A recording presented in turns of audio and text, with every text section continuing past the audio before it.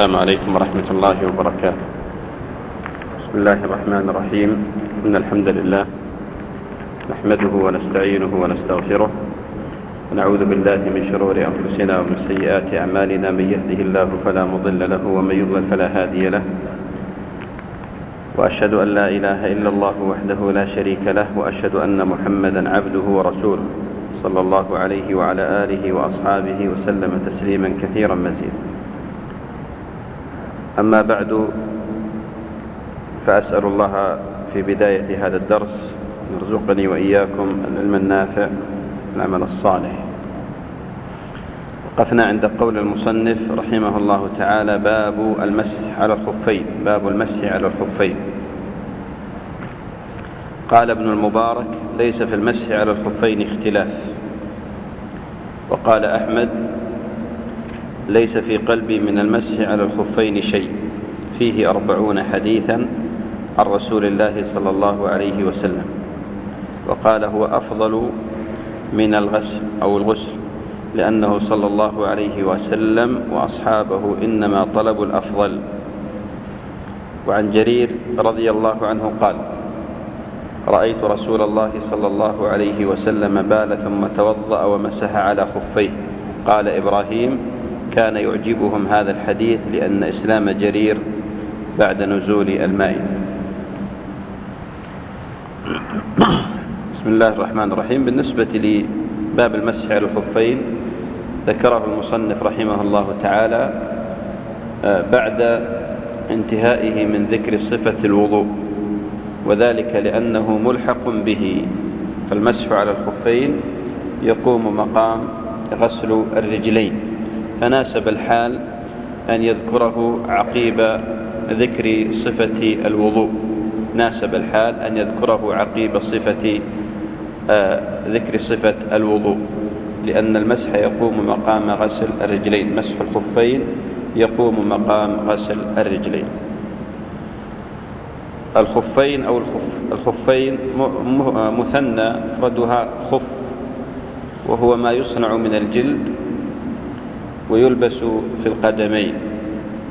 هذا هو الخف، يصنع من الجلد ويلبس في القدمين.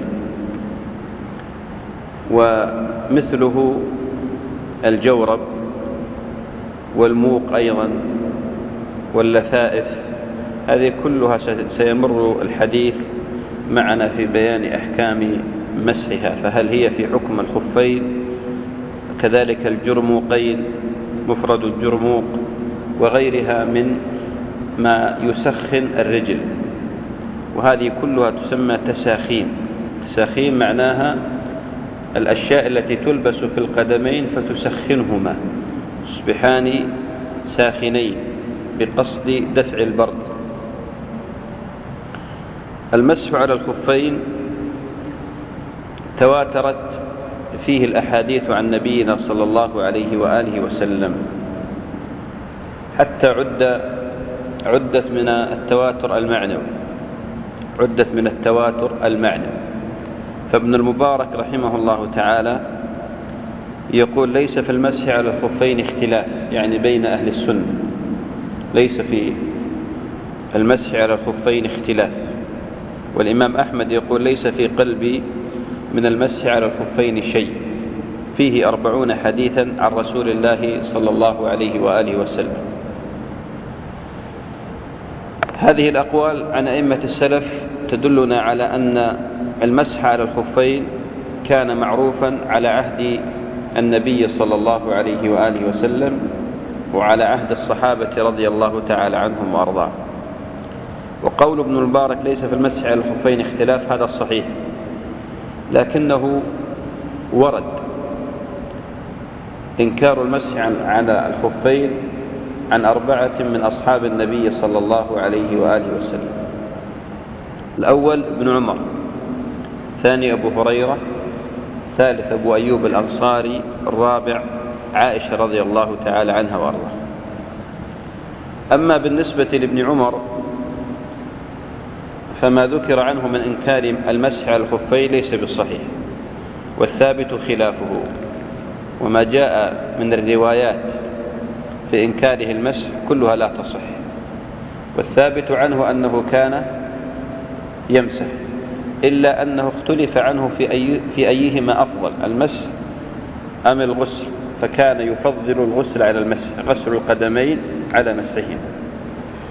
وبالنسبة لأبي هريرة رضي الله عنه أيضا لا يصح في هذا شيء، أنه كان ينكر المسح على الخفين. وبالنسبة لأبي أيوب الأنصاري رضي الله عنه أيضا، فالإمام أحمد رحمه الله تعالى خرج قوله على أنه كان يرى الغسل أفضل من المسح، وكان يقول إني مولع بغسل القدمين، كما كان ابن عمر يقول فلا تنظروا إلي، كان مولع بغسل القدمين.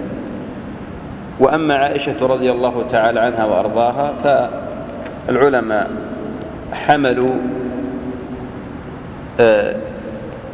إنكار مسحها على محامل، منها أن الغسل أفضل كما هو مذهب بعض الصحابة، وأيضا أنها قد يحمل على أنها لم ترى النبي صلى الله عليه وآله وسلم يمسح، خاصة وأن أكثر مسح النبي كان في السفر.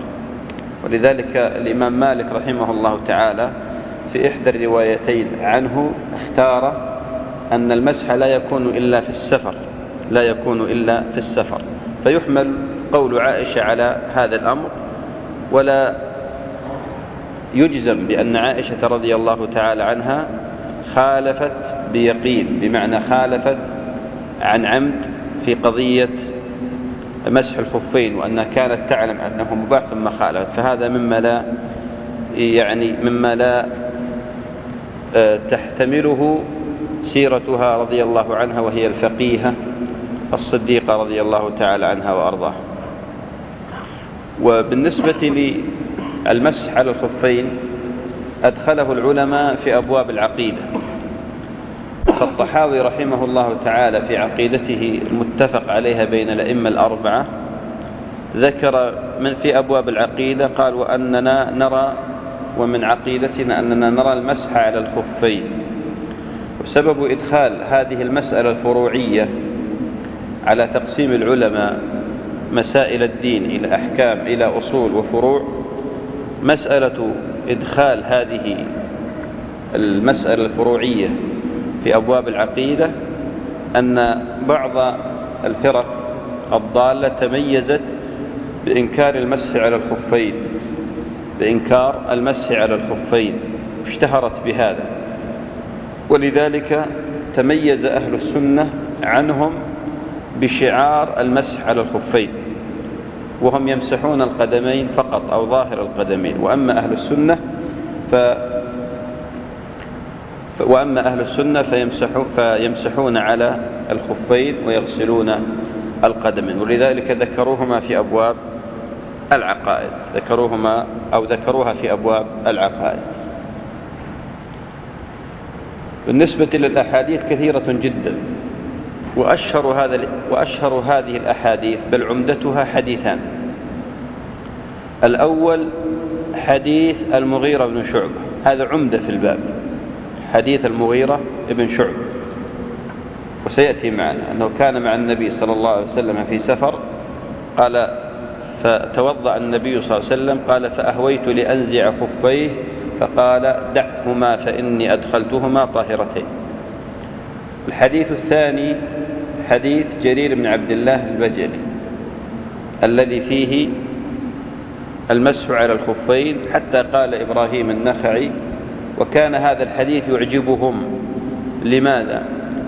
لأن إسلام جرير كان بعد نزول آية المائدة التي فيها صفة الوضوء، وهي قول الله عز وجل: يا أيها الذين آمنوا إذا قمتم إلى الصلاة فاغسلوا وجوهكم وأيديكم إلى المرافق وامسحوا برؤوسكم وأرجلكم إلى الكعبين وإن كنتم جنبا فاطهروا، الآيات. فكان يعجبهم لأن إسلام جرير كان بعد نزول هذه المائدة، فروى صفة المسح عن النبي صلى الله عليه وآله وسلم. وبالنسبة للأحاديث في هذا كثيرة، وما رواه أصحاب النبي صلى الله عليه وآله وسلم يبلغ حد التواتر، فمنهم من روى عن 80 من أصحاب النبي عليه الصلاة والسلام، ومنهم من روى 70، ومنهم من روى 40، وهكذا. فالمسح على الخفين تجاوز الحديث فيه القنطرة، بمعنى أنه لا يمكن الخوض في مسألة أسانيده أو في مسألة ثبوته أو عدم ثبوته، إلا أن الخلاف بين أصحاب النبي صلى الله عليه وآله وسلم حصل في أيهما أفضل، المسح على الخفين أم غسل الرجلين. وفي هذا 3 أقوال. القول الأول: ذهب الجمهور إلى أن غسل القدمين أفضل من المسح على الخفين، بمعنى أن الإنسان إذا كان لابسا خفين فأراد الوضوء، فعلى مذهب الجمهور أن الأفضل في حقه أن ينزعهما وأن يغسل قدميه. ودليل الجمهور أن غسل القدمين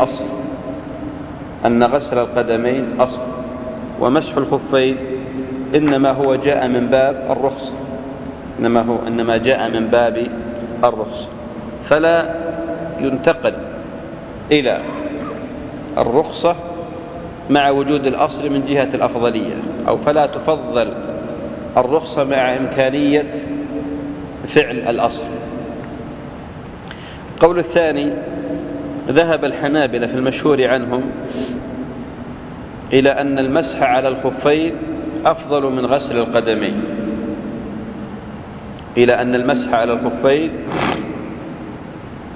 أفضل من غسل القدمين.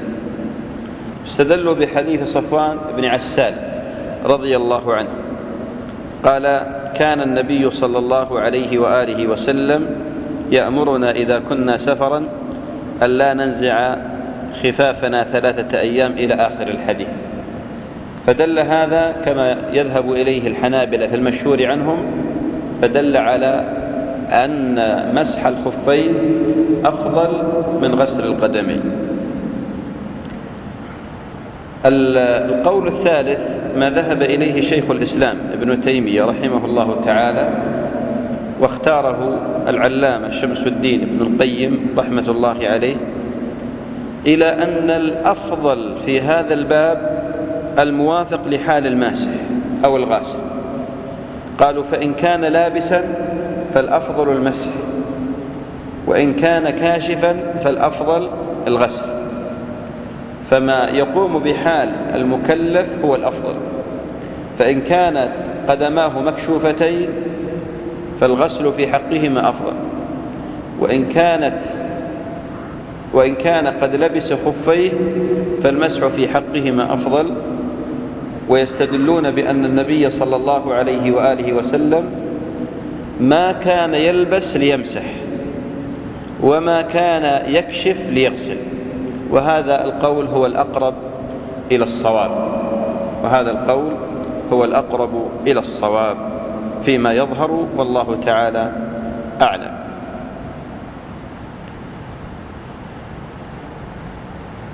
وكما ذكرت لكم بأن الأئمة الأربعة على جواز المسح على الخفين، ولم يعرف الإنكار إلا عن الإمام مالك في إحدى الروايتين عنه، ثم رجع إلى القول بمسح الخفين.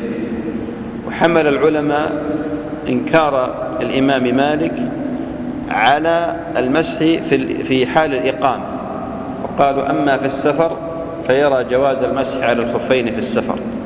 وجملة مذهب المالكية موافق لمذهب جمهور أهل العلم على جواز المسح على الخفين، وأنه من الرخص.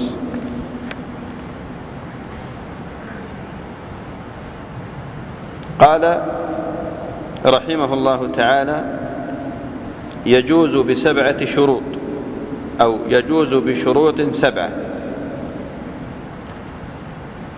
يجوز يعني المسح على الخفين بشروط 7. الشرط ذكرنا لكم تعريفه فيما سبق، وقلنا بأن الشرط لغة هو العلامة، دليل على ذلك قول الله تعالى: فهل ينظرون إلا الساعة أن تأتيهم بغتة فقد جاء أشراطه، يعني علاماته.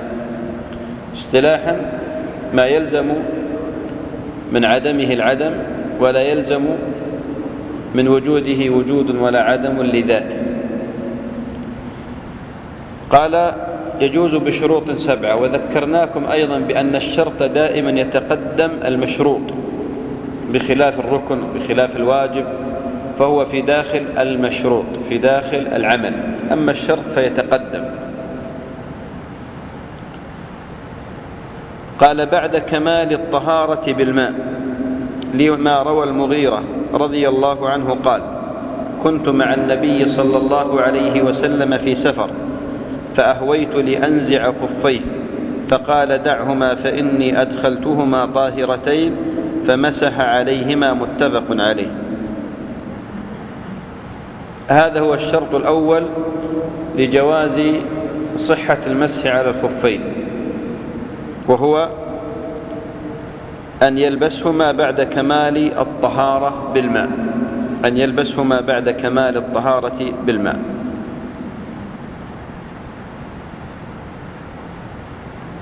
فمن لبس خفين على غير طهارة فلا يجوز له المسح عليهما، لأن المسألة فيها نص ظاهر لا مدفع له ولا يحمل على غير ظاهره، وهو قول النبي صلى الله عليه وآله وسلم: دعهما فإني أدخلتهما طاهرتين، إلا محمل ضعيف، وهو أن الضمير في طاهرتين يعود إلى الخفين، ولكن هذا مردود برواية أخرى، وهي ما صح عن النبي صلى الله عليه وآله وسلم أنه قال: دعهما فإني أدخلت القدمين الخفين طاهرتين. فدل هذا على أن المقصود بهذه الطهارة هي طهارة القدمين. وقول المصنف رحمه الله تعالى: بعد كمال الطهارة بالماء، فيه مسألة،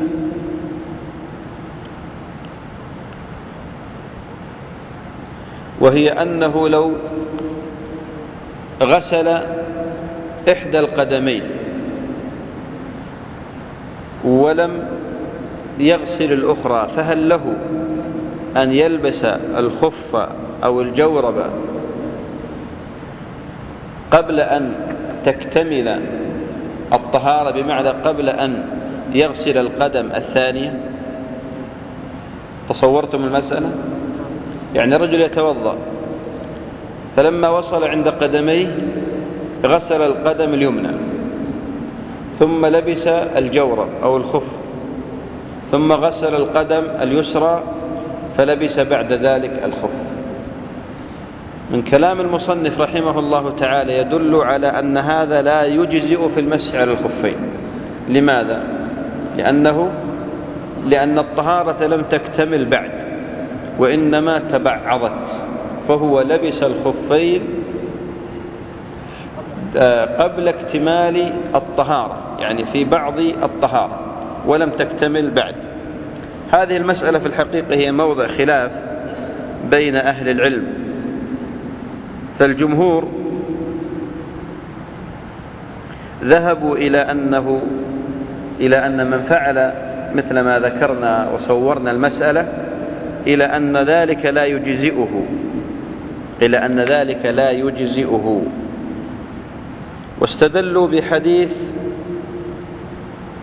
المغيرة ابن شعبة رضي الله عنه، حيث قال النبي صلى الله عليه وآله وسلم: دعهما فإني أدخلتهما طاهرتين، وهو يشير إلى قدميه. ففي هذا الحديث دليل على أنه ما مسح على الخفين إلا بعد اكتمال الطهارة. استدلوا بحديث أبي بكرة أيضا رضي الله عنه، قال إن النبي صلى الله عليه وسلم رخص للمسافر 3 أيام بلياليهن، وللمقيم يوما وليلة، إذا تطهر فلبس خفيه أن يمسح عليهم. إذا تطهر فلبس خفيه أن يمسح عليهم. وهذا الحديث رواه ابن خزيمة في صحيحه وحسنه الإمام البخاري رحمه الله.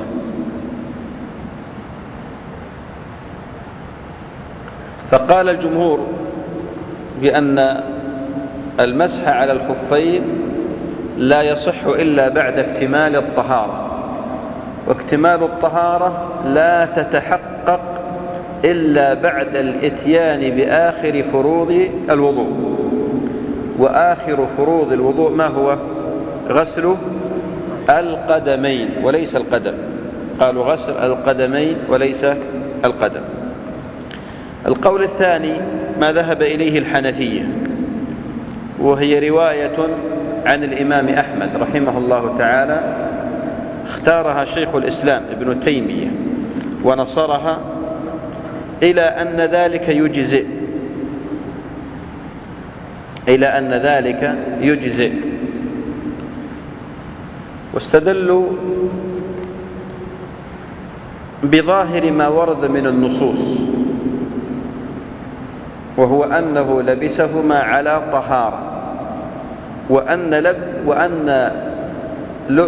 وأن لبس أحد الخفين بعد غسل القدم قبل الآخر مما يصدق عليه أنه لبس الخف على طهارة، مما يصدق عليه أنه لبس الخف على طهارة.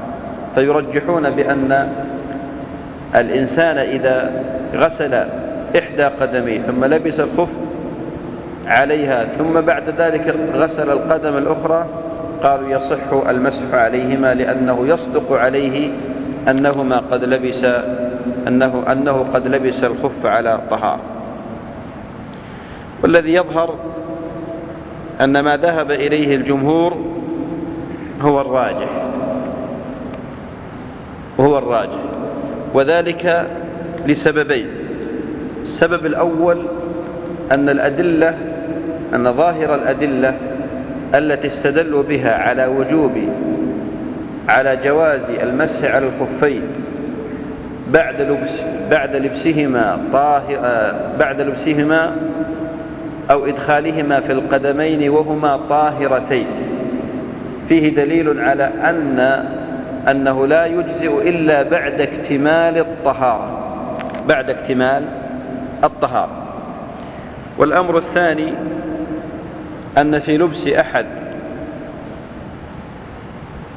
الخفين وإلقامها إحدى القدمين فيه تفويت لفرضية الموالاة، وفيه إسراع بتنشيف أحد الأعضاء الواجب غسلها في الوضوء، فهذا أيضا فيه خطر آخر. وأيضا مسألة الاحتياط في العبادة مهم، خاصة وأن الوقت يسير، وممكن للإنسان أن يتحمل هذا الوقت اليسير في قضية لبس القدمين. فالذي يظهر أن قول الجمهور هو الأقرب إلى الصواب، الله تعالى أعلم. قال وسترهما لمحل الفرض ولو بربطهما، فإن ظهر منه شيء لم يجز المسح، لأن حكم ما استتر المسح وحكم إيش العبارة؟ نعم، لأن اقرأ من أول. فإن ظهر منه شيء فلا يجوز المسح، لم يجوز المسح. أيوة، لأن حكم ما استتر المسح وحكم ما ظهر المسح. نعم. إيش عندك؟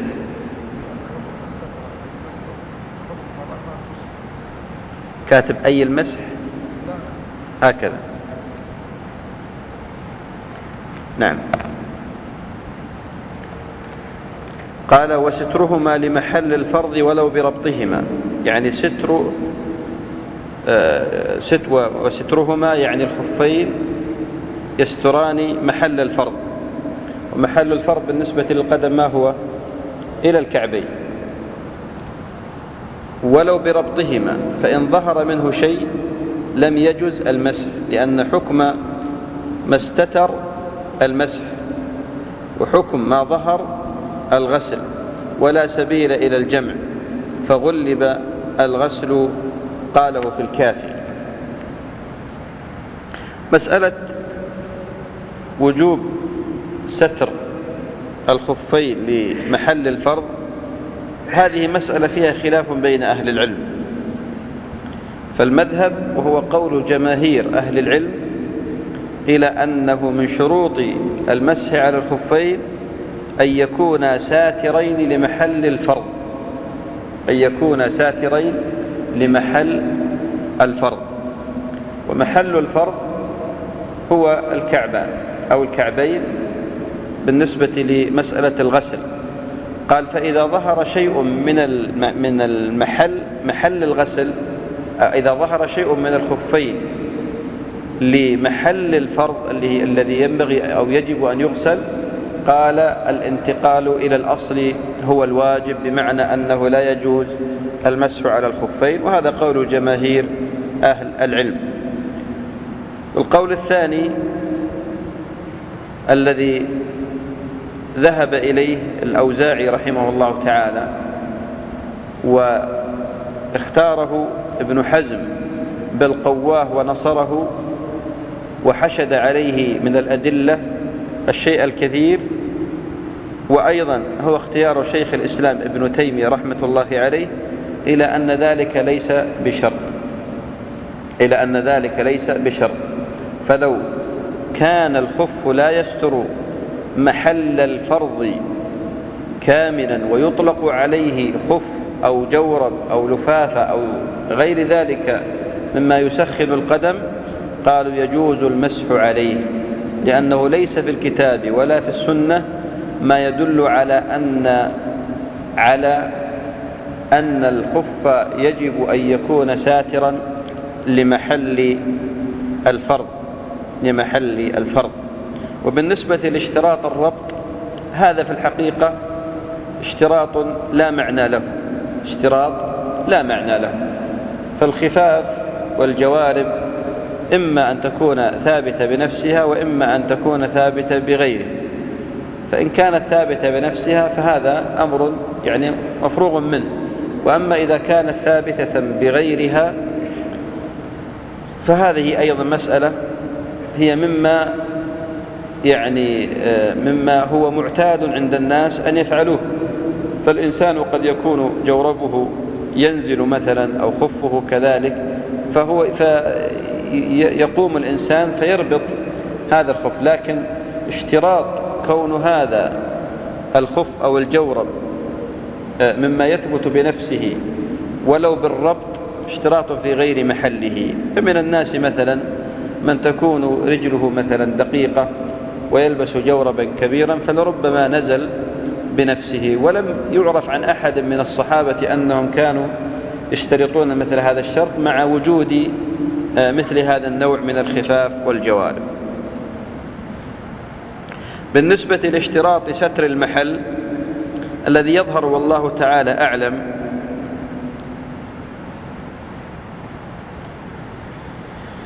هو رجحان قول الجمهور رحمه الله تعالى ورحم الجميع، وذلك لأن الخفاف التي كانت على عهد النبي صلى الله عليه وآله وسلم كانت تستر محل الفرض. الخفاف على عهد النبي صلى الله عليه وسلم كانت تستر محل الفرض، والخفاف والألفاظ الواردة في الحديث التي جاءت بذكر جواز المسح على الخفين، والخفان هما المعهودان في عهد التشريع، والمعهودان في عهد التشريع كانتا تستران محل الفرض وهو الكعبين. من نذكر لنا الدليل على ذلك أن الخفين كانتا تستران محل الفرض، يعني كانت تغطيان الكعبين. من يذكر لنا دليل في هذا؟ نبغى نشوف نشطكم شوي. تفضل يا شيخ. أحسنت. حديث ابن عباس أن النبي صلى الله عليه وآله وسلم أمر بقطع الخفين دون الكعبين في الحج، ثم بعد ذلك رخص فيه، تركه يعني، فقيل أنه منسوخ. فالشاهد أن قطع الخفين دون الكعبين دليل على أن الخفاف كانت معروفة بأنها تستر محل الفرض، فالذي يظهر وجوب ستر محل الفرض، بمعنى أن تكون سابغة ساترة للكعبين إلى الكعبين، حدهما إلى الكعبين، يعني لو ظهر الكعبان لا بأس، المهم أن يكون إلى حد الكعبين، لأن هذا هو نهاية محل الفرض. وإدخال الكعبين في غسل الرجلين هو من قبيل إيش؟ قبيل الوجوب؟ لا، ما قلنا الوجوب. إدخال الكعبين هو الآن إلى الكعبين، سلوا وجوهكم وأيديكم وأرجلكم إلى الكعبين. قلنا لكم القاعدة بأن إلى هي الانتهاء الغاية، وانتهاء الغاية ينتهي إلى أول المحل المغير، فإلى الكعبين يعني إلى أول الكعبين. قلنا إدخال الكعبين والمرفقين هو من إسباغ الوضوء. قلنا وجوب نحن؟ لا، بس قلنا نحن وجب. الدرس الماضي قلنا يجب. هي قلنا معه، لكن ذكرنا احنا قال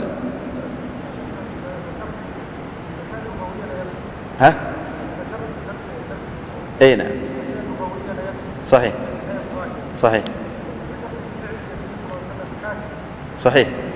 بس لا، أيوة صحيح، لكن ما قلنا هذا صحيح، لكن لم أقصد بأن النبي صلى الله عليه وسلم بأننا حينما قلنا هذا بأن على الوجوب، من فهم ذلك فليتنبه. صحيح بعض العلماء قال بأنه يجب إدخالهما، لكن الآن لو جاءنا شخص وقال والله أنا توضأت إلى هنا مثلا، يعني وجدنا آثار الوضوء إلى المرفق، ما نستطيع أن نبطل وضوءه إذا قال إلى هنا، يعني إلى هذا المحل، لكن كمال الوضوء هو إسباغه يكون بإدخال المرفقين والكعبين. قال رحمه الله تعالى: وسترهما لمحل الفرض ولو بربطهما، فإن ظهر منه شيء لم يجز المسح، لأن حكم ما استتر المسح، وحكم ما ظهر الغسل، ولا سبيل إلى الجمع، فغلب الغسل، قاله في الكافي. على هذا إذا كان الخف مخرق فما حكم المسح عليه؟ ومعلوم أن الخروق التي في الخف تظهر محل الفرض. العلماء يفرقون بين الخرق اليسير والخرق الكبير. فبالنسبة للخرق اليسير عند المالكية والأحناف قالوا يجوز المسح عليه،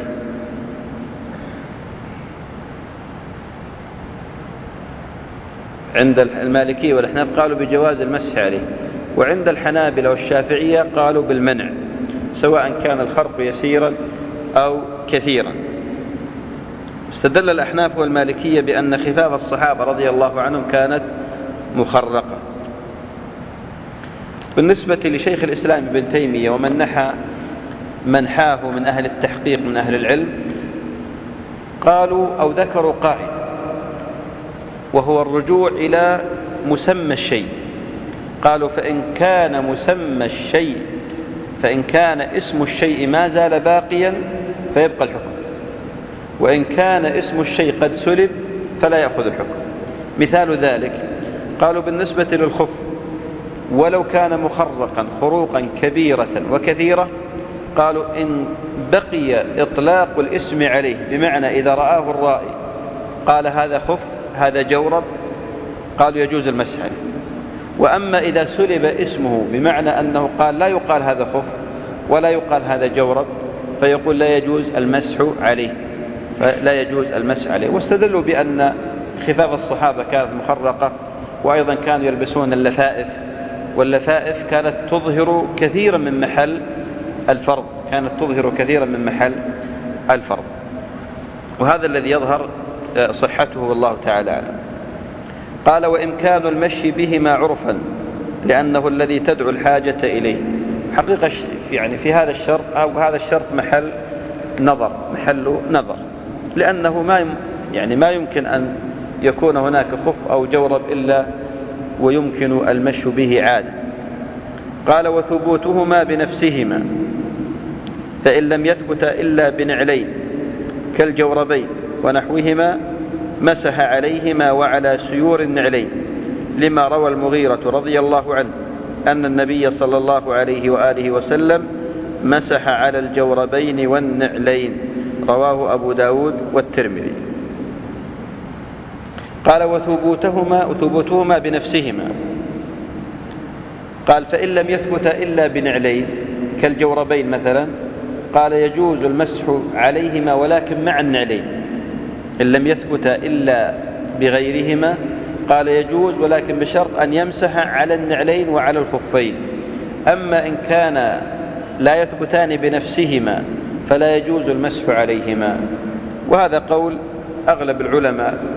وهناك رواية، أو عفوا هناك وجه عند الحنابلة، وهو الذي اختاره شيخ الإسلام ابن تيمية رحمة الله عليه، إلى أن ذلك يجزئ ولو كان غير ثابت بنفسه، وهذا هو الصحيح. قال: وإباحتهما، يعني إباحة الخفين، فلا يجوز المسح على المغصوب ونحوه ولا الحرير لرجل، لأن لبسه معصية فلا تستباح به الرخصة. هذه على قاعدة الحنابلة أن النهي يقتضي الفساد. قالوا: من شروط صحة المسح على الخفين أن يكونا مباحين، يعني غير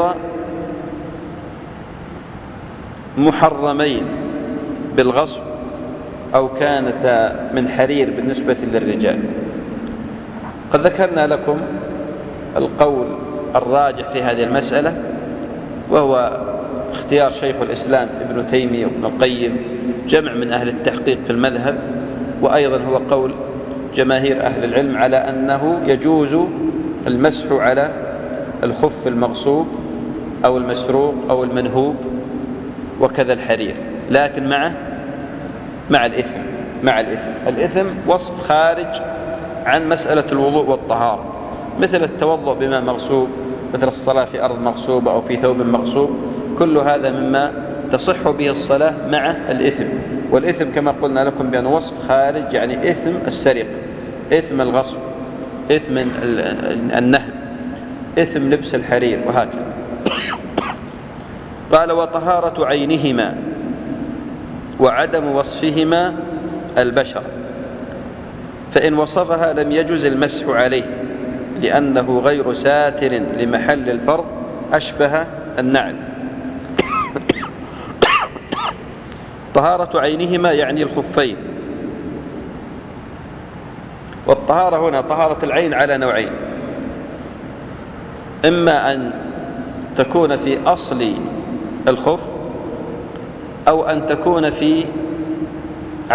طهارة عينهما ضدها النجاسة، والنجاسة على قسمين: إما أن تكون في أصل الخف، وإما أن تكون فيما يطرأ على الخف.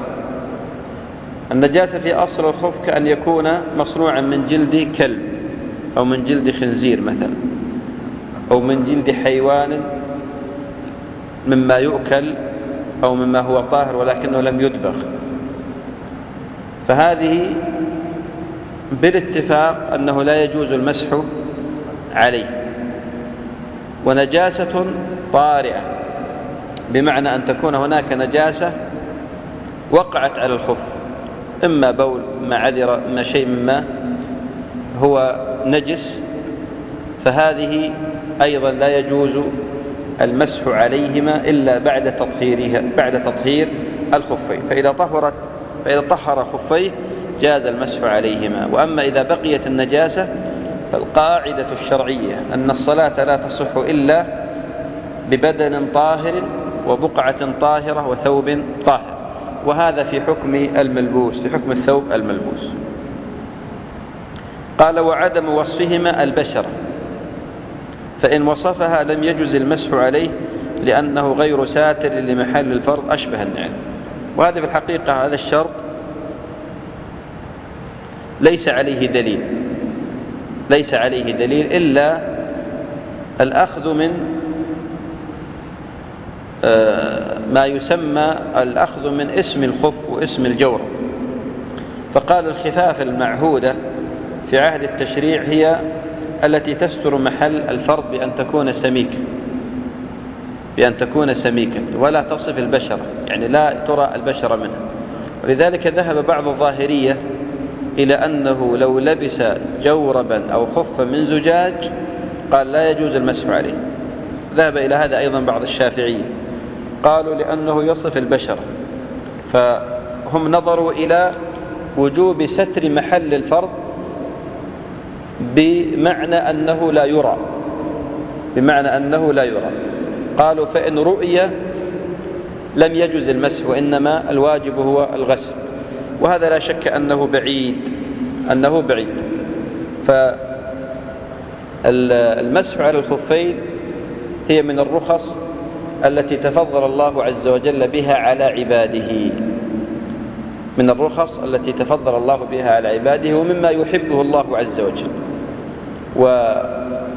والمعروف عن الصحابة رضي الله تعالى عنهم وأرضاهم أنهم كانوا يلبسون الخفاف ويلبسون الجوارب ويلبسون أيضا اللفائف على أرجلهم كما في غزوة العسرة. وأيضا يعني هذه كلها كانت معروفة، ولا شك أن بعضها يظهر محل الفرض. فإذا كان ظهور محل الفرض يجوز المسح عليه، فلبس جورب أو خف يصف البشرة فقط من باب أولى. ولذلك يجوز المسح على كل ما يسمى خف أو جورب، ولو كان خفيفا ترى البشرة من خلفه. وهذا القول هو الأوفق لأصول الشريعة وقواعدها ومقاصدها التي جاءت برفع الحرج والمشقة عن الناس. قال: فيمسح المقيم والعاصي بسفره، لأن سفر المعصية لا تستباح به الرخص من الحدث بعد اللبس يوما وليلة، والمسافر 3 أيام بلياليهن. لا نعلم في هذا خلافا في المذهب. قاله في الشرح لحديث علي رضي الله عنه رواه مسلم. وعن عوف بن مالك رضي الله عنه أن النبي صلى الله عليه وآله وسلم أمر بالمسح على الخفين في غزوة تبوك 3 أيام ولياليهن للمسافر ويوما وليلة للمقيم، رواه أحمد. وقال: هذا أجود حديث في المسح على الخفين، لأنه في غزوة تبوك آخر غزوة غزاها النبي صلى الله عليه وآله وسلم. في هذا المقطع من المتن مسائل. الأولى ما يتعلق بمسح المقيم والمسافر. بالنسبة للمقيم يمسح يوما وليلة، وأما المسافر فيمسح 3 أيام بلياليهن. وقد ثبت في هذا جملة من الأحاديث، منها حديث عوف بن مالك، وأيضا حديث أبي بكرة، وأحاديث كثيرة تبين أن مدة المسح تختلف باختلاف حال الإنسان، فإن كان مقيما فيوم وليلة، إن كان مسافرا ف3 أيام بلياليهن.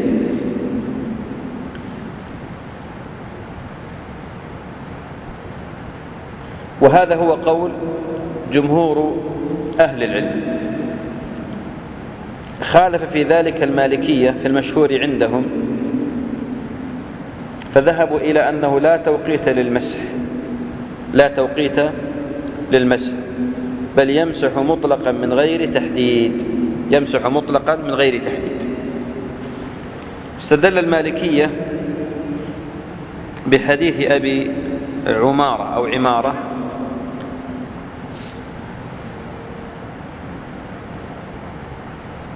أنه سأل النبي صلى الله عليه وآله وسلم عن المسح على الخفين فقال: أمسح على الخفين؟ قال: نعم. قال: يوما؟ قال: يوما. قال: ويومين؟ فقال: ويومين. قال: وثلاثة؟ قال: وثلاث. وهذا الحديث عند أبي داود. فقالوا في هذا الحديث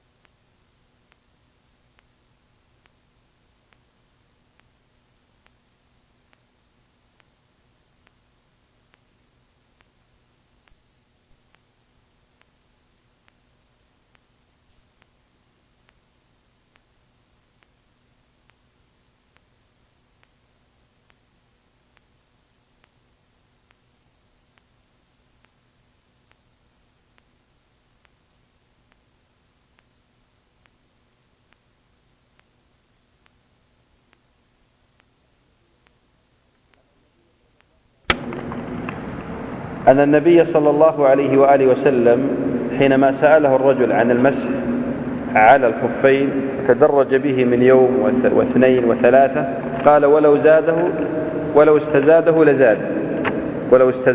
لزاده. لكن الجواب عن هذا الحديث بأنه ضعيف، حديث في إسناده ضعف ولا يصح مرفوعا، ومعلوم أن الأحكام لا تتلقى من الأحاديث الضعيفة ولا الموضوع. واستدلوا بحديث خزيمة بن ثابت أن النبي صلى الله عليه وسلم قال: المسح على الخفين للمسافر 3 أيام وللمقيم يوم وليلة، ولو استزدناه لزادنا.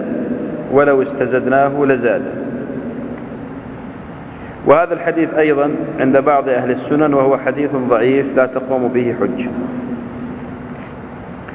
الحديث الآخر حديث عقبة بن عامر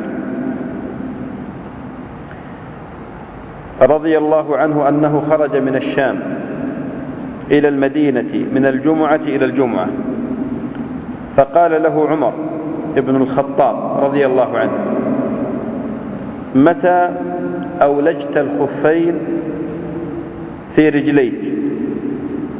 فقال: يوم الجمعة.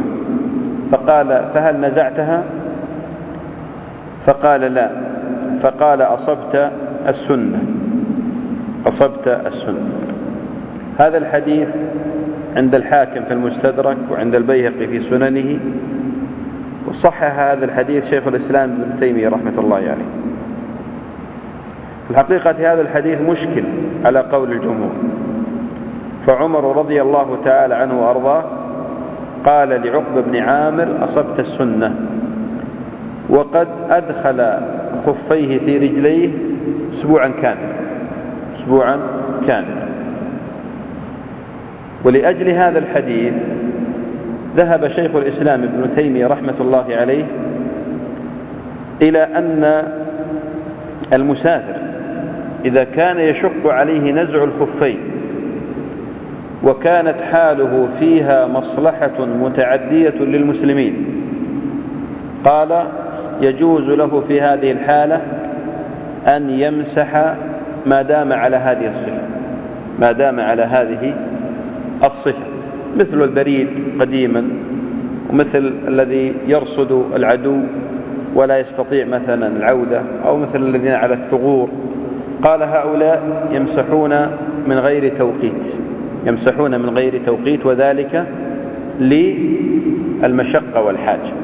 وكان رحمه الله تعالى يستدل بقول عمر لعقبة بن عامر: أصبت السنة. وهذا القول في الحقيقة قول حينما نذكر الأصول والقواعد العامة في الشريعة نجده موافق لها، والله تعالى أعلم بالصواب.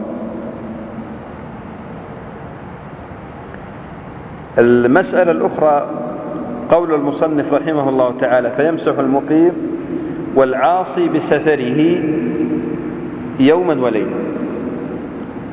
فهنا مسألة، وهي: هل المسافر سفر معصية له أن يترخص برخص السفر؟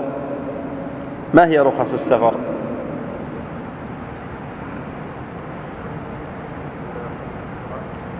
قصر الصلاة، قصر الرباعية. لا، رخص السفر ما هي الآن؟ قال قصر الصلاة، قصر الرباعية، الجمع بين الصلاتين الظهر والعصر والمغرب والعشاء، إفطار الصائم، المسح على الخفين 3 أيام بلياليهم، سقوط السنن عن المسافر. أحسنت، عدم لزوم صلاة الجمعة عليه. ما سمعك. أحسنت، الصلاة على الدابة، الصلاة على الدابة، ما شاء الله. كم صار عندنا؟ طيب، نعم، إيش فيها؟ ذكرها الشيخ. أحسنت، ما شاء الله. سقوط الجماعة والجمعة عنها، أحسنت، حسبت الجمعة والجماعة. طيب، في شيء بعد؟ طيب، قالوا بأن الحنابلة هنا يرون بأن المسافر سفر معصية لا يبيحون له الترخص برخص السفر. فهذه رخص السفر عموما التي ذكرنا بعضا منها، قالوا بأنه، ومن ضمنها طبعا سقوط القبلة عن المتنفل في السفر وغير ذلك، قالوا بأن المسافر سفر معصية لا يترخص برخص السفر، فهو يمسح مسح مقيم كأنه مقيم. يعني إذا سافر قالوا يمسح مسح مقيم. وهذه مسألة طبعا خلافية بين أهل العلم. سفر المعصية مثل رجل ذهب ليقتل إنسانا معصوم الدم، أو ذهب ليزني، أو ذهب ليشرب الخمر، أو ذهب ليقطع رحم، أو غير ذلك، فقالوا بأن هذا النوع من السفر هو من أنواع سفر المعصية، لا يجوز للإنسان أن يترخص برخص السفر. قال من الحدث بعد اللبس. قال من الحدث بعد اللبس، فيمسح المقيم والعاصي بسفره من الحدث بعد اللبس يوما وليلة. هذه المسألة هي في مدة المسح أو في بداية المسح، من أين يبتدئ المكلف بمسح الخفين. هذه مسألة في الحقيقة خلافية بين أهل العلم، وهي أولا لا شك أن من توضأ فلبس خفيه على طهارة ثم نزعهما وبقي على طهارة فلبسهما أن خلع الخفين في هذه الفترة غير معدود ولا يؤثر. لماذا؟ لأنه بقي على طهارة ولم يبدأ في قضية المسح. المسألة الثانية قول النبي صلى الله عليه وآله وسلم يمسح المقيم يوم وليلة والمسافر 3 أيام بلياليهن. هل هو بما نعرفه نحن من التوقيت الآن باليوم والليلة اللي هو 24 ساعة، أم أنه لأمر آخر؟ إنما هو لأمر آخر وليس هو ما يذهب إليه الآن كثير من الناس. بالنسبة لبداية المسح على الخفين فيها خلاف بين العلماء. جمهور أهل العلم أن مدة المسح على الخفين تبدأ من أول حدث بعد لبس. مدة المسح على الخفين تبدأ من أول حدث بعد لبس. مثال، يعني رجل الآن نقول بأنه صلى الفجر، توضأ ثم لبس خفيه وصلى بهما الفجر، وبقي طاهرا حتى الساعة 10 صباحا، فأحدث بأي نوع من أنواع الحدث، إما بنوم، إما بخروج ريح، إما بخروج شيء من السبيلين. الجمهور يرون بأن مدة المسح تبدأ من هذه الفترة، يعني من فترة الحدث. فإذا قلنا أحدث الساعة 10 فتنتهي مدة المقيم بالنسبة للمسح في 10 من اليوم الثاني، ولو أحدث الساعة 12 تبدأ المدة من 12 وتنتهي في 12 من اليوم الثاني، وهكذا. هذا قول جمهور أهل العلم. بالنسبة للقول الثاني، وهي إحدى الروايتين عن الإمام أحمد رحمه الله تعالى،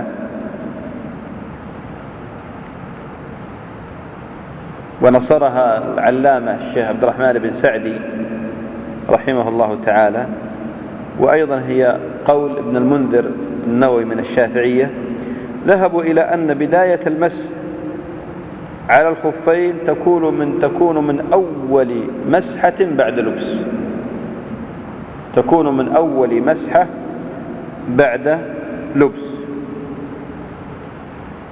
وقالوا بأن الأدلة الشرعية كلها تفيد ذلك.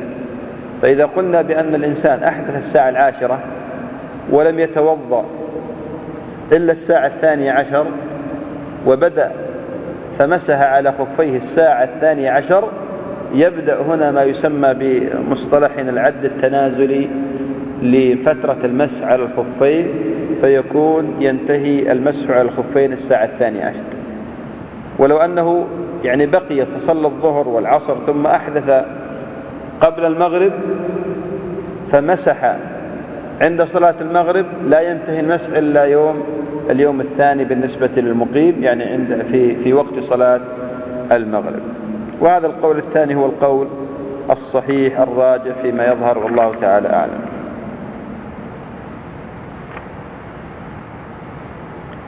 قال فلو مسح في السفر ثم أقام، أو في الحضر ثم سافر، أو شك في ابتداء المسح لم يزد على مسح المقيم، لأنه اليقين وما زاد لم يتحقق شرطه. هذه المسألة كالتالي: يقول بأن من مسح في السفر ثم أقام، أو كان مقيما ثم سافر، أو شك في ابتداء المسح، قالوا بأن هذه الأنواع الثلاثة أو الصور الثلاثة كلها يمسح مسح مقيم، يمسح مسح مقيم.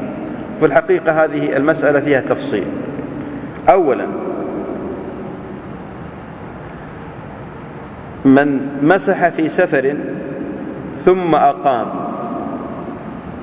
فهذا يمسح مسح مقيم بالإجماع، قد حكى الإجماع ابن المنذر على هذه المسألة.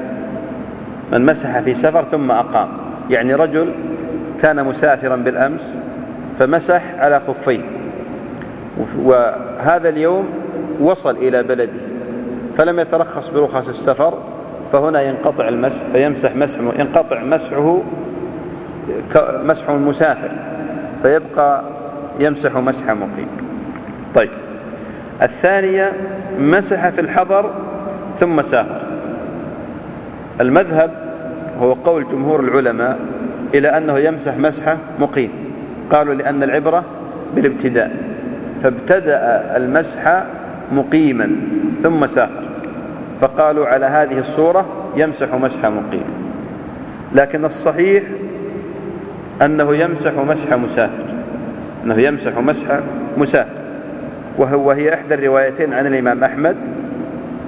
قال الخلال رحمه الله تعالى إن أحمد رجع إلى هذا القول، يعني كان يقول به في آخر حياته، أنه يمسح مسح مسافر، لأن وصف المكلف انتقل من كونه مقيما إلى كونه مسافرا، فجاز له الترخص بهذه الرخصة.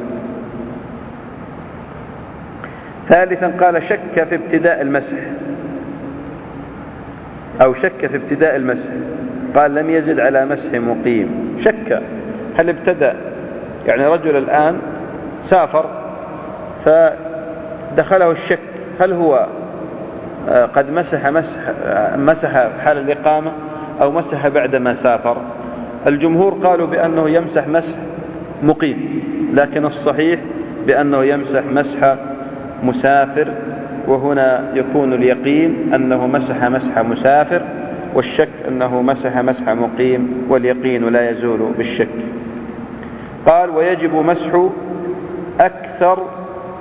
مسح أكثر أعلى الخف كذا، ويجب مسح أكثر أعالي ولا أعلى أعلى الخف، فيضع يده على مقدمه ثم يمسح إلى ساقه، لحديث المغيرة بن شعبة رضي الله عنه رواه الخلال.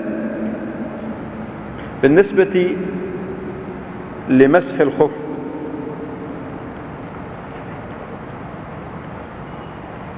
هل هو يأخذ صفة غسل القدمين من جهة أن يبلغ إلى نهاية محل الفرض، أم أن له وصفا آخر؟ الذي يظهر أن قياس المسح على الغسل قياس مع الفارق لسببين. السبب الأول أن مسح الخفين، أن المسح لا يعمم فيهما القدمين أو الخفين، بخلاف غسل القدمين فيجب تعميم القدمين بغسله بالماء. الأمر الثاني أنه لم يثبت في هذا شيء عن النبي صلى الله عليه وآله وسلم أنه مسح على أنه عمم أو زاد أو ذكر عنه وصف في الزيادة في مسح القدمين، بمعنى إخراجهما إلى محل الفرض. وما رواه الخلال ضعيف لا يصح، وكل حديث جاء فيه وصف مسح أعلى الخف أو أكثره فهو لا يصح، كل حديث جاء في هذا فهو لا يصح. وعليه فمن مسح ظاهر الخف فقد أصاب السنة، ومن زاد إلى الكعبين أو زيادة عليهما أيضا يكون قد أصاب، لأنه لم يثبت في هذا شيء عن النبي صلى الله عليه وسلم. لعل بعضكم يستغرب أننا لم نذكر الآية الكريمة التي تدل على المسح والتي استدل بها الجمهور، وهي قول الله عز وجل، وهي القراءة السبعية إحدى القراءات، قال وأرجلكم إلى الكعبين وامسحوا برؤوسكم وأرجلكم، قراءة الخفض، إلى الكعبين. قال العلماء هذه الآية فيها دليل على جواز المسح على الخفين، فهذه الآية فيها غسل القدمين ومسحهما، قالوا والمسح ينصرف إلى الخفين. لكن السؤال، هل هذه الآية تصلح دليلا على جواز المسح على الخفين؟ ترى صعبة.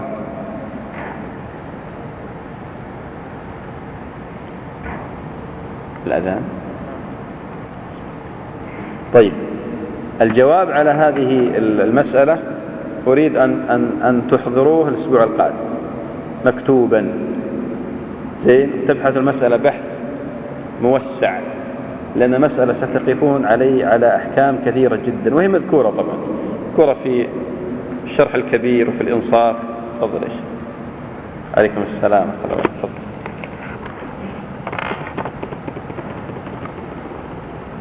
بسم الله الرحمن الرحيم. الوقت أدركنا. عموما هذه المسألة ترجعون فيها إلى كتب العلم، تبحثونها بحثا جيدا. أولا كتب التفسير، خاصة ذكر كتب التفسير التي تتكلم في الأحكام، مثل تفسير القرطبي وغيره من التفاسير، وأيضا كتب الفقه.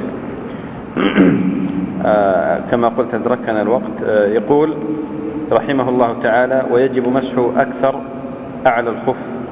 وقلنا هذه المسألة لم يثبت فيها شيء، وإنما السنة أن يأتي الإنسان بالقدر الذي يسمى مسحا. قال ولا يجزئ مسح أسفله وعقبه ولا يسل، لقول علي رضي الله عنه لو كان الدين بالرأي لكان أسفل الخف أولى بالمسح من أعلاه، رأيت النبي صلى الله عليه وآله وسلم يمسح على ظاهر خفيه، رواه أبو داود. هذه المسألة هي الصحيح من الأقوال، أنه يمسح ظاهر الخف ولا يجوز مسح باطنه، بل عد كثير من أهل العلم أن مسح الخف كاملا ظاهره وباطنه من البدع، لأنه ثبت عن النبي صلى الله عليه وسلم أنه مسح ظاهره فقط، والصحابة كانوا ينكرون على من يمسح باطن الخف أو العقب.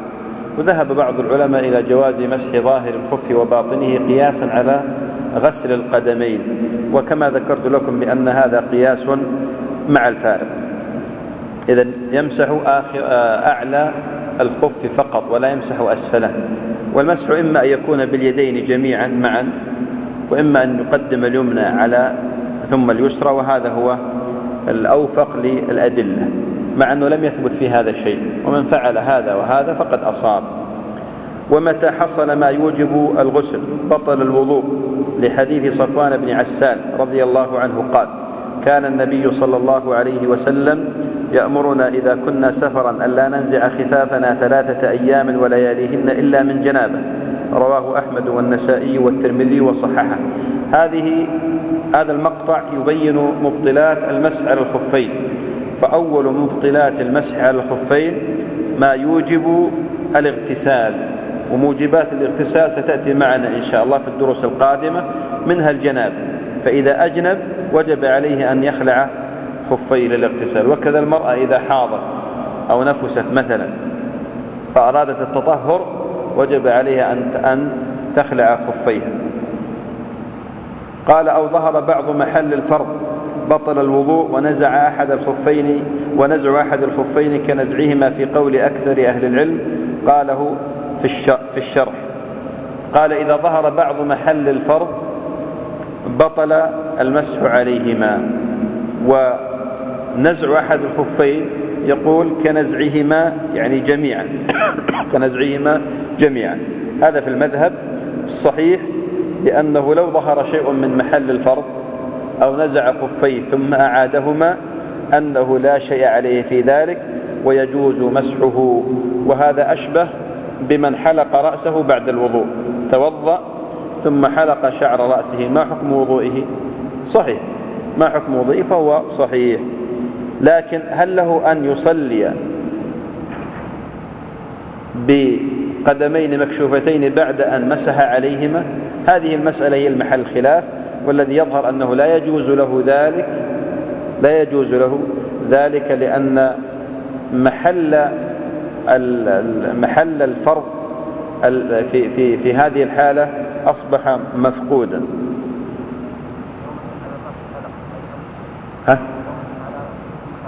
إيه؟ لا يجوز. أنا قلت العكس. لا، أنا الآن هو المذهب يقول إذا ظهر بعض محل الفرض يقول انتقض الوضوء، يعني مسح عليه ثم نزع الخف مثلا، نزع الخف، يقول في هذه الحالة لا يجوز أن يصلي، ونحن نقول يجوز أن يصلي. وقسنا على مسألة من توضأ فحلق شعر رأسه. قال أو ظهر بعض محل الفرض بطل الوضوء ونزع أحد الخفين كنزعهما في قول أكثر أهل العلم قالوا في الشرع. وأيضا في مسألة وهي قضية أنه ليس من نواقض الوضوء نزع الخفين، بخلاف يعني ما ذكرناه في مسائل النواقض.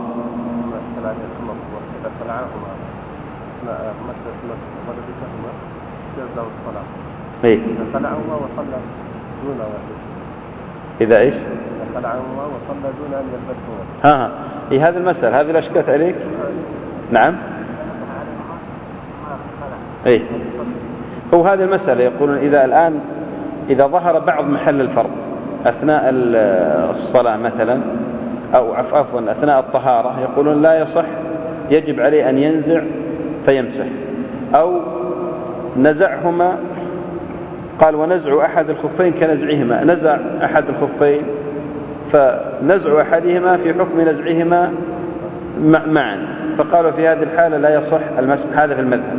لكن نحن قلنا بأن الصحيح إذا ظهر محل الفرض أو نزع أحدهما أثناء الطهارة صح وضوءه ولا يبطل مسح الخفين.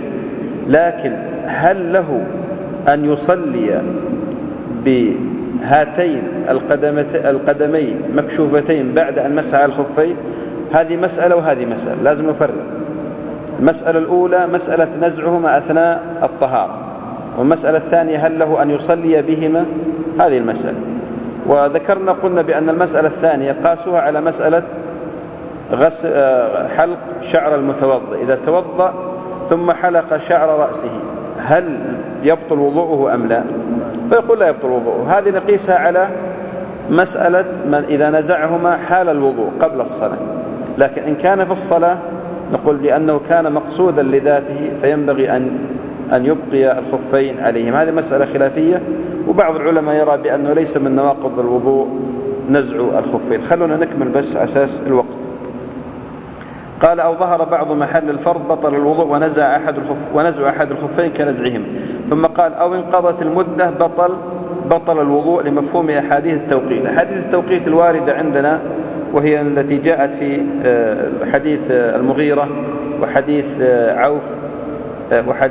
عوف بن مالك وحديث أبي بكر، حديث أبي بكر. جمهور أهل العلم على أن المسح ينتهي بانتهاء المدة المؤقتة حسب الأحاديث. فعلى قول الجمهور يبدأ من أول حدث بعد لبس، وعلى الرواية الثانية التي ذكرناها يبدأ من أول مسحة بعد لبس. هذا قول الجمهور. القول الثاني الذي ذكره ابن حزم رحمه الله تعالى، وهو مذهبه وأيضا اختيار شيخ الإسلام ابن تيمية، وهو قول الحسن وقتادة من السلف، إلى أن المسح لا يبطل. قالوا لأن النبي صلى الله عليه وآله وسلم إنما وضع المدة لبيان الوقت الذي يجوز فيه المسح، ولم يضعها لبيان انتهاء الطهارة، وأن هذه المدة إنما هي للمسح، وليس في الأدلة أنه لا يجوز له أن يصلي بوضوء ثبت في وقت المسح. بمعنى رجلا الآن ينتهي وقت المسح بالنسبة له الساعة ينتهي في صلاة الظهر مثلا، في صلاة الظهر، أو لا نقول ينتهي الساعة 12 قبل صلاة الظهر، فقام وتوضأ ومسح، بقي نصف ساعة عن الأذان.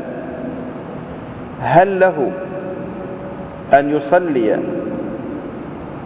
بهذا المسح الذي له، أم أنه انتهى بهذا الوقت؟ يعني قبل، قلنا مثلا 12 ينتهي وقت المسح على الخفين، فقبل 12 بدقائق قام فتوضأ ومسح، هل له أن يصلي بهذا المسح صلاة الظهر، أم أن الوقت المحدد قد انتهى؟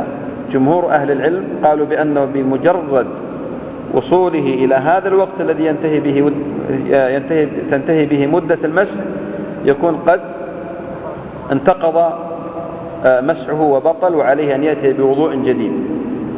والمذهب الثاني قالوا بأن النبي صلى الله عليه وسلم إنما وقت لبيان مدة المسح ولم يوقت لبيان مدة الطهارة، فما دام أنه متطهر فيجوز له أن يصلي بهذا المسح الظهر والعصر والصلوات الأخرى ما دام أنه بقي على طهارة بهذا المسح.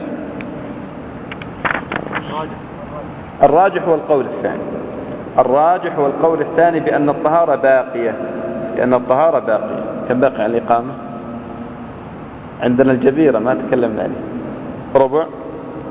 طيب، قال وصاحب الجبيرة إن وضعها على طهارة ولم تتجاوز محل الحاجة وهو الجرح أو الكسر وما حوله مما يحتاج إلى شده، غسل الصحيح ومسح عليها بالماء وأجزاء، لحديث صاحب الشجة إنما كان يكفيه أن يتيمم ويعضد أو يعصب على جرحه خرقة ويمسح عليها ويغسل سائر جسده، رواه أبو داود.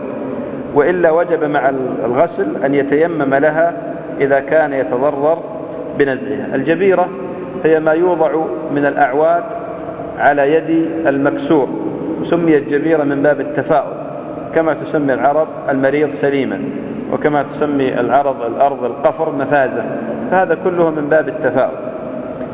بالنسبة للجبيرة تختلف عن الخفين في قضية الطهارة بفروق عدة. أولا بالنسبة للجبيرة على الصحيح، طبعا تقرؤون المتن الشرح أيضا، بالنسبة للجبيرة يجوز لبسها على غير طهارة على الصحيح، والمذهب هنا يشترط لبسها على طهارة، كان الصحيح أنه يجوز لبسها على غير طهارة، بمعنى يضعها الإنسان على غير طهارة. لماذا؟ لأنها من باب الضرورات وليست من باب الرخص، فالإنسان ليس باختياره أن يكسر يده فيضع الجبيرة في وقت الطهارة مثلا، أو يلزم أن يكون مكسور اليد في وقت هو متطهر فيه. فإذا كانت في محل الفرض فلو قدر على الطهارة أمر بها، وإذا لم يقدر وضعت الجبيرة على غير طهارة وجاز المسح عليه. الأمر الثاني أن الجبيرة ليس لها توقيت بخلاف المسح على الخفين، فالمسح على الخفين مؤقت بالنسبة للمقيم يوم وليلة، بالنسبة للمسافر 3 أيام بلياليهم. أما الجبيرة فتوقيتها مبني على البرء، فمتى برئت اليد وجب إزالتها واستئناف الغسل. الأمر الثاني أن الجبيرة يمسح عليها في الطهارة الكبرى وفي الطهارة الصغرى، بخلاف المسح على الخفين فلا يمسح عليهما إلا في الطهارة الصغرى. أما الطهارة الكبرى فيجب نزع الخفين.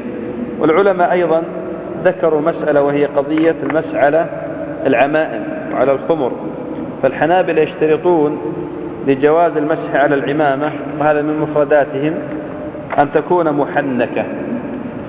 تكون محنكة، وهي العمامة الملفوفة تحت الحنك يعني المشدودة، وهذا الشرط في الحقيقة ليس عليه دليل، فيجوز المسح على العمامة وإن كانت غير محنكة ولا ذات ذؤابة.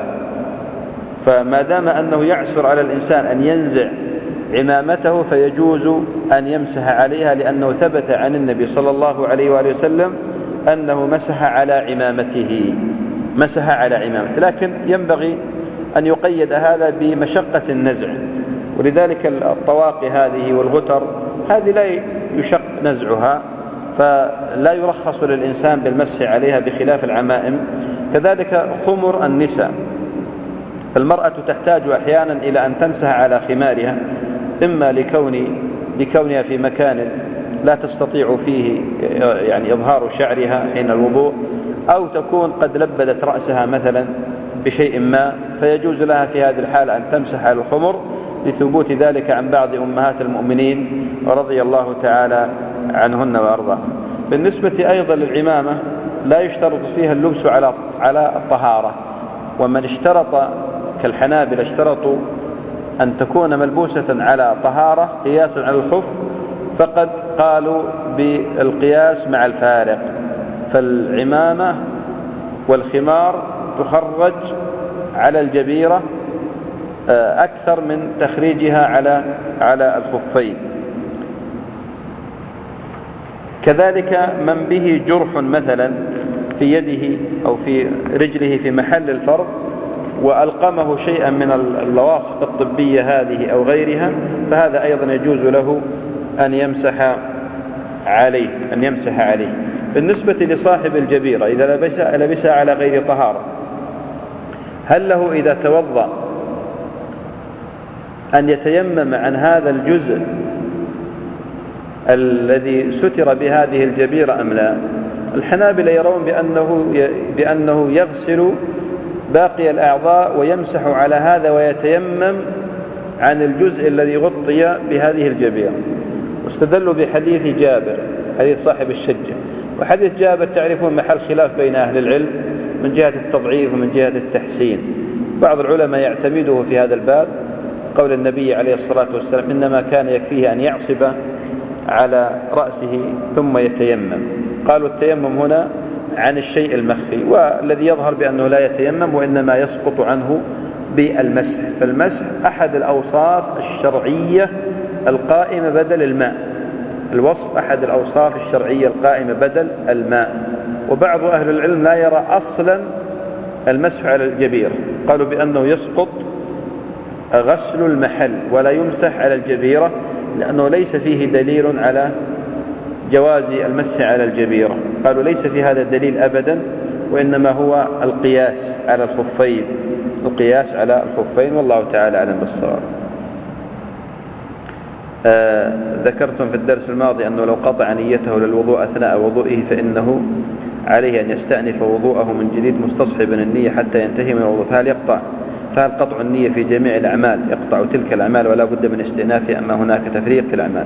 لا، هناك تفريق في الأعمال، وسيأتي إن شاء الله مزيد بيان. ذكر المصنف رحمه الله تعالى في شروط صحة المسح لبسهما بعد كمال الطهارة بالماء. ما دليل المصنف على لفظة الماء؟ يفهم منه أنه لو كان متيمما لم يصح له أن يمسح. صحيح، لأن أكثر العلماء يرون بأن من تيمم لا يجوز له المسح على الخفين. في الحقيقة لا دليل على ذلك، ومن تيمم جاز له أن يلبس خفيه لأن التيمم رافع، فلو تيمم ولبس خفيه كان متطهرا. إذا انتهت مدة المسح، هذه تكلمت عليها قبل قليل، الظاهر السائل استعجل. تكلمنا على انتهاء مدة المسح. ما هو الضابط في الجلود الملبوسة القادمة إلينا من بلاد الكفار والمجوس البوذيين، مثل جلد السباع، جلد الأفعى، جلد ما يؤكل ولكن لم يذبح على الطريقة الإسلامية؟ الأصل أن الإنسان إذا علم وتيقن بأن هذه الجلود جلود محرمة لا يجوز له استعمالها. وإذا كانت الجلود مما تؤكل ولم يعرف عن أهل هذه البلاد أنهم يدبغون الجلود، فأيضا هذا في حكم المحرم النجس. وإذا كان يعلم بأن هذه البلاد مما تعتني بالدباغة فيحمل على الأصل وهو الطهارة. وهل هناك فرق بين سترة الجلد والحزام ومحفظة النقود؟ لا فرق. في في أيام البرد كنت أتعمد لبس الجوربين لأمسح عليهما، فهل هذا جائز؟ نعم يجوز الإنسان أن يلبس ليمسح، جائز هذا. كيف نفهم حديث كان النبي صلى الله عليه وسلم يمسح على الجوربين والنعلين؟ يعني فهم هذا الحديث ظاهر لا يحتاج إلى يعني إعمال فكر ولا تعب، بأن النبي صلى الله عليه وسلم كان يمسح على الخفين وكان يمسح على الجوربين. صحيح بعض العلماء قالوا بأنه كان يمسح على النعلين على الجوربين وفيهما، كان يمسح على القدمين كان يمسح على النعلين وفيهما الجوربين، بمعنى أن المسح مثل ما ذكرنا صفته بأنه يجب أن يكون الجورب أو الخف ثابتا بنفسه، بمعنى أنه لا يمسح عليه إذا كان غير ثابتا بنفسه إلا أن يكون فيه نعل، إلا أن يكون منتعلا، لأن النعل يثبت المسح. لكن ثبت المسح على الجوربين مستقلا بنفسه عن 9 من أصحاب النبي صلى الله عليه وآله وسلم، وأن الجورب يمكن المشي بهما ويمكن ثبوتهما بنفسهما كما هو الحاصل. هل المسح على الخفين عام للرجال والنساء أم هو خاص للرجال دون النساء؟ المسح على الخفين عام للرجال وللنساء، المسح عام للرجال وللنساء، والمرأة تزيد في ذلك جواز المسح على الخمار كما ذكرنا، وأيضا الرجل بالنسبة للعمام. حكم المسح على الجوربين المستمدة، ما أدري حكم المسح على الجوربين من الشفاف أو نحوهما، يظهر يقصد أن الجوارب الخفيفة، هذا قلت أنه يجوز المسح عليهما ولو كانت خفيفة يرى البشرة من خلفها. هل المسح مخصوص بفصل الشتاء؟ وهل في شيء إذا مسح الخفين في الصيف؟ يجوز المسح في الشتاء وفي الصيف وفي الربيع والخريف، هنا ولو من دون حاجة ولو من دون ضرورة. هل دخول الماء داخل الخف أو الجورب هو العلة؟ وهل هنا أو هو إشكال إذا دخل؟ أحسنت، هذا السؤال مهم. أن بعض الناس وللأسف الشديد الآن يغسل خفيه ولا يمسح عليهم. المسح هو بل العضو وهو اليد بالماء ثم مسح القدمين، بمعنى إمرار المسح على الخفين أو على الجوربين. وبعض الناس وللأسف عنده وسواس في هذا، وقد رأيت بنفسي إنسانا يمسح على خفيه بالغسل في دورة أحد يعني المياه في دورة أحد المساجد، يضع الماء فيصبه على جوربيه يغسلهما، فهذا خطأ. وهل وضوءه صحيح في هذه الحالة؟ قياسا على مسألة من غسل رأسه، مع أن الأصل هو المسح، ذكرنا لكم المسألة هذه، وقلنا لو أن رجلا غسل رأسه مكان المسح هل يصح وضوءه أم لا؟ لا يصح وضوءه، لأن الله تعالى أمر بالمسح، والمسح يختلف عن الغسل. كذلك مسح الخفين، إذا غسل خفيه فلا يجوز مسحه، فلا يجزئ مسحه. نعم. حديث أبي داود عن الربيع بنت معوذ بن عفراء أن رسول الله توضأ عندها فمسح الرأس كله من قرن الشعر أي مفرقته كل ناحية ولا يحرك الشعر عن هيئته. هل في هذا الحديث إن كان صحيح دليل على صفة المسح؟ هذا حقيقة يعني لا يستحضرني الآن، لا يحضرني شيء فيه. في مذهب أبي حنيفة يحرمون الجهر بآمين في الصلاة، هذا سيأتي معنا في باب الصلاة بإذن الله تعالى. إذا كان ستر كل الفرض إلى الكعبين واجبا فكيف يصح المسح على اللفائف؟ إذا كان ستر محل الفرض إلى الكعبين واجبا فكيف يصح المسح على اللفائف؟ اللفائف تمسح، لأن اللفائف تلف القدم كاملة إلى الساق. اللفائف معروفة عند العرب ترفع إلى الساق. كيف يكون غسل الكعبين سنة وقد أمر النبي صلى الله عليه وسلم قال ويل العقاب من النار؟ فهل يقول ذلك؟ كيف يكون غسل الكعبين سنة وقد قال ويل للأعقاب من النار؟ فهل يقال بأن ذلك سنة؟ هو الآن السؤال عن العقب، ما معنى العقب؟ إذا عرفنا معنى العقب اتضح لنا الحديث. بالنسبة لغسل الكعبين قلنا لكم بأن المسألة لبيان انتهاء الغاية بالنسبة لمسألة غسل القدمين والمرفقين بأنهما ينتهيان إلى حدهما، وأن النبي صلى الله عليه وسلم حينما شرع في العضد، حينما شرع في الكعبين لبيان الإسباغ، بعض العلماء ذهبوا بأن هذا واجب، وبعض العلماء ذهبوا بأن هذا سنة. لكن عموما حين العمل يأتينا الشخص أو في الفتية لا يمكن لأحد أن يقول ببطلان وضوء من غسل إلى حد أول المغية، وهو أول المرفق أو أول الكعب. أيضا ما يتعلق بمسألة الثوب إلى الكعبين أيضا هذه مسألة يذكرها العلماء. جزاكم الله خير. صلى الله وسلم وبارك على نبينا.